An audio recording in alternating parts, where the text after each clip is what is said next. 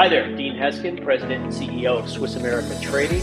Welcome to our most recent episode of Secret War on Cash, Secret War on Your Cash. And joining us again, we have our Senior Account Representative, Chris Agolestos. Welcome back, Chris. Thank you. Good to be here. Good to see you. Always nice to see your smiling face. So let's get right into it.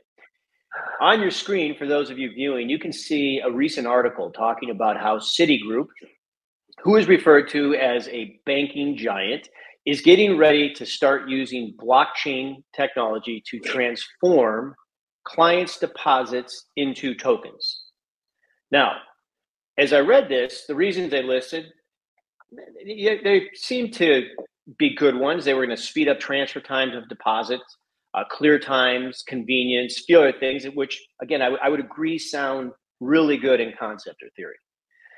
But as good as it all sounds, I also started thinking, Chris, about what we know as well as what we don't know about blockchain. For instance, it wasn't long ago, if I remember correctly, billions of dollars worth of people's wealth literally evaporated from their digital currency accounts with no way of tracking it down. Yeah. Then, just a few days ago, Rasen Lasipov, I believe is how you pronounce the name, was just sentenced to 10 years for conspiring to defraud investors with his crypto exchange. That was all over the news.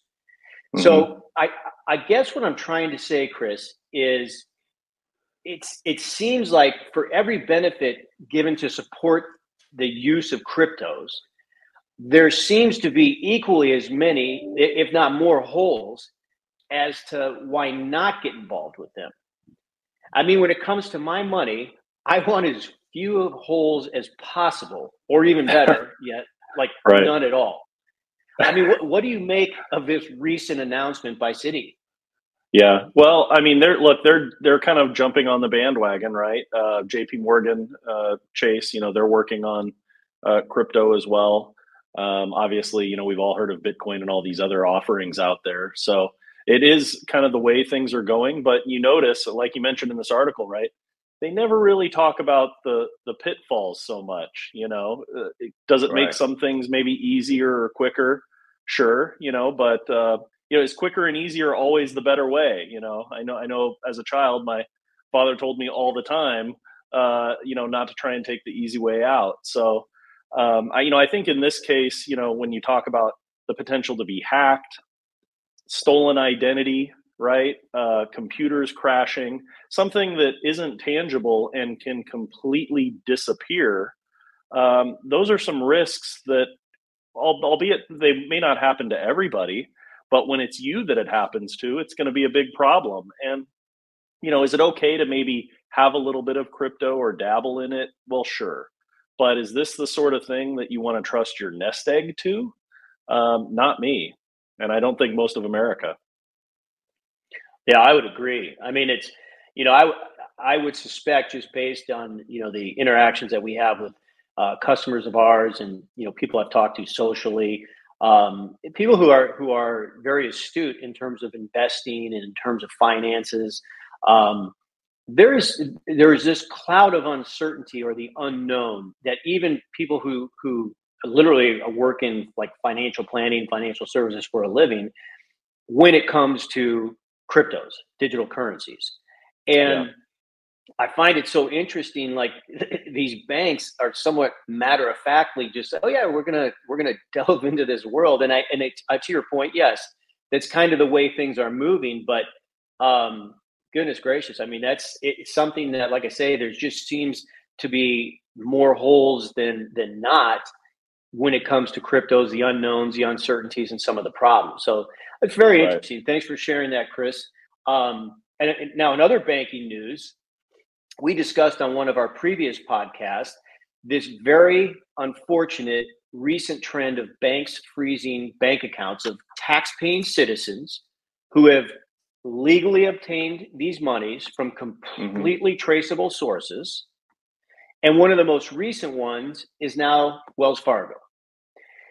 Unfortunately, in this case, Wells is being referenced in the manner of a scandal.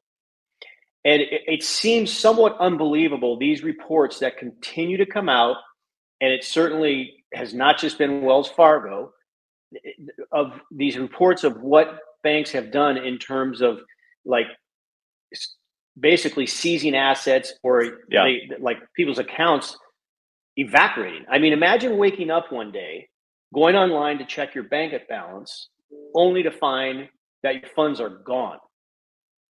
And from pretty much everything I've seen, Chris, there is no hurry on the bank's part to get these funds back to the people or get these situations resolved.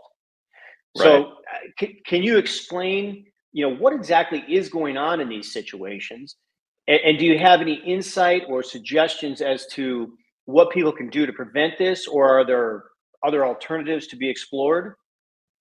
Yeah, absolutely. And in this case, in this particular article, this is a gentleman that received an inheritance from his mother. She passed away and left him this money, and he deposited the check. He specifically opened the account in Wells Fargo to deposit this, windfall for him, a couple $100,000. And they declared that Wells Fargo said they felt that the check was forged somehow. So he went back to the financial institution that issued the check to him and got a statement from them in a letter stating that it was legitimate, and Wells Fargo is still keeping firm to holding his money hostage. So he's now had to sue them. And we've talked about this before, but it's not exactly easy as the average individual to go after one of these, banking giants. They have countless lawyers, I'm sure, on retainer for them. How does the average person fight that? And I think this is just another example. I mean, we've seen it with Bank of America, the U.S. Treasury Direct, recently Green Dot Bank. And I think it's a matter of time before this is, coming to a bank near you, right? Maybe it hasn't happened to you or your bank yet, but it very well could. And I think this is a prime example of what we tell people all the time is don't keep all of your eggs in one basket. Mean, I keep funds in two different bank accounts, with two different banks, excuse me. So I have kind of my mortgage and my big bill money in one bank, and I have my living expenses in another bank. And I just see that as, if I do have a problem with one of them, hopefully I at least have a little bit that I can access in another account. I think also, maybe having a little cash on hand for a rainy day. Well, until crypto takes over and we're not allowed to have cash, right? And then also gold. I don't think people realize, let's say you just needed a little emergency fund. Maybe this is a problem that the bank will figure out in a couple months' time instead of 6 months or a year. But let's say you need a little bit of money for a month or two or three until something, corrects itself within the banking system. People don't realize, $10,000 worth of gold, which is something outside of the banking system, is like the size of your iPhone, right? I mean, you can have this in your pocket and hardly know that it's there. And so I just think, again, the old adage, don't have all your eggs in one basket, have money in different places, be prepared, hope you never need it. But if this happens to you, you sure are going to be glad that you had a backup plan. Yeah, it's interesting, Chris. The first article we discussed with these banks making this move or this transition into the crypto world for their customers, the conventional or traditional means or methods of banking, people's money is evaporating, which is exactly the concern with getting into cryptos, which is a far less traceable or trackable place to have your money. I mean, of all time, in fact, in one of our earlier podcasts, I believe we mentioned, or it may have been in one of our e-newsletters we send out, where the BBB is taking record number of complaints of people who are having their bank accounts frozen in this same regard or capacity. And to have that happen and then yet them to be discussing this transition into cryptos it's actually somewhat mind blowing. But we're already having problems, right? Let's go ahead and take more control away from the consumer, and you can trust us. Nothing will go wrong. Yeah. It's unbelievable. Well, thank you for that information, Chris. And for those tuning in, if you're listening to this podcast, actually, If you'd like a free copy of our report, The Secret War, very valuable information in there. Forewarned is forearmed, if as they say. You can get a free copy of that by clicking on the hot link in the description of the podcast. For those of you watching this, as you see, you can contact our office at 1-800-289-2646, 1-800-289-2646. You can actually request the free copy of Secret War, or if you'd like maybe information on what's involved with getting involved in gold, you can ask for that as well.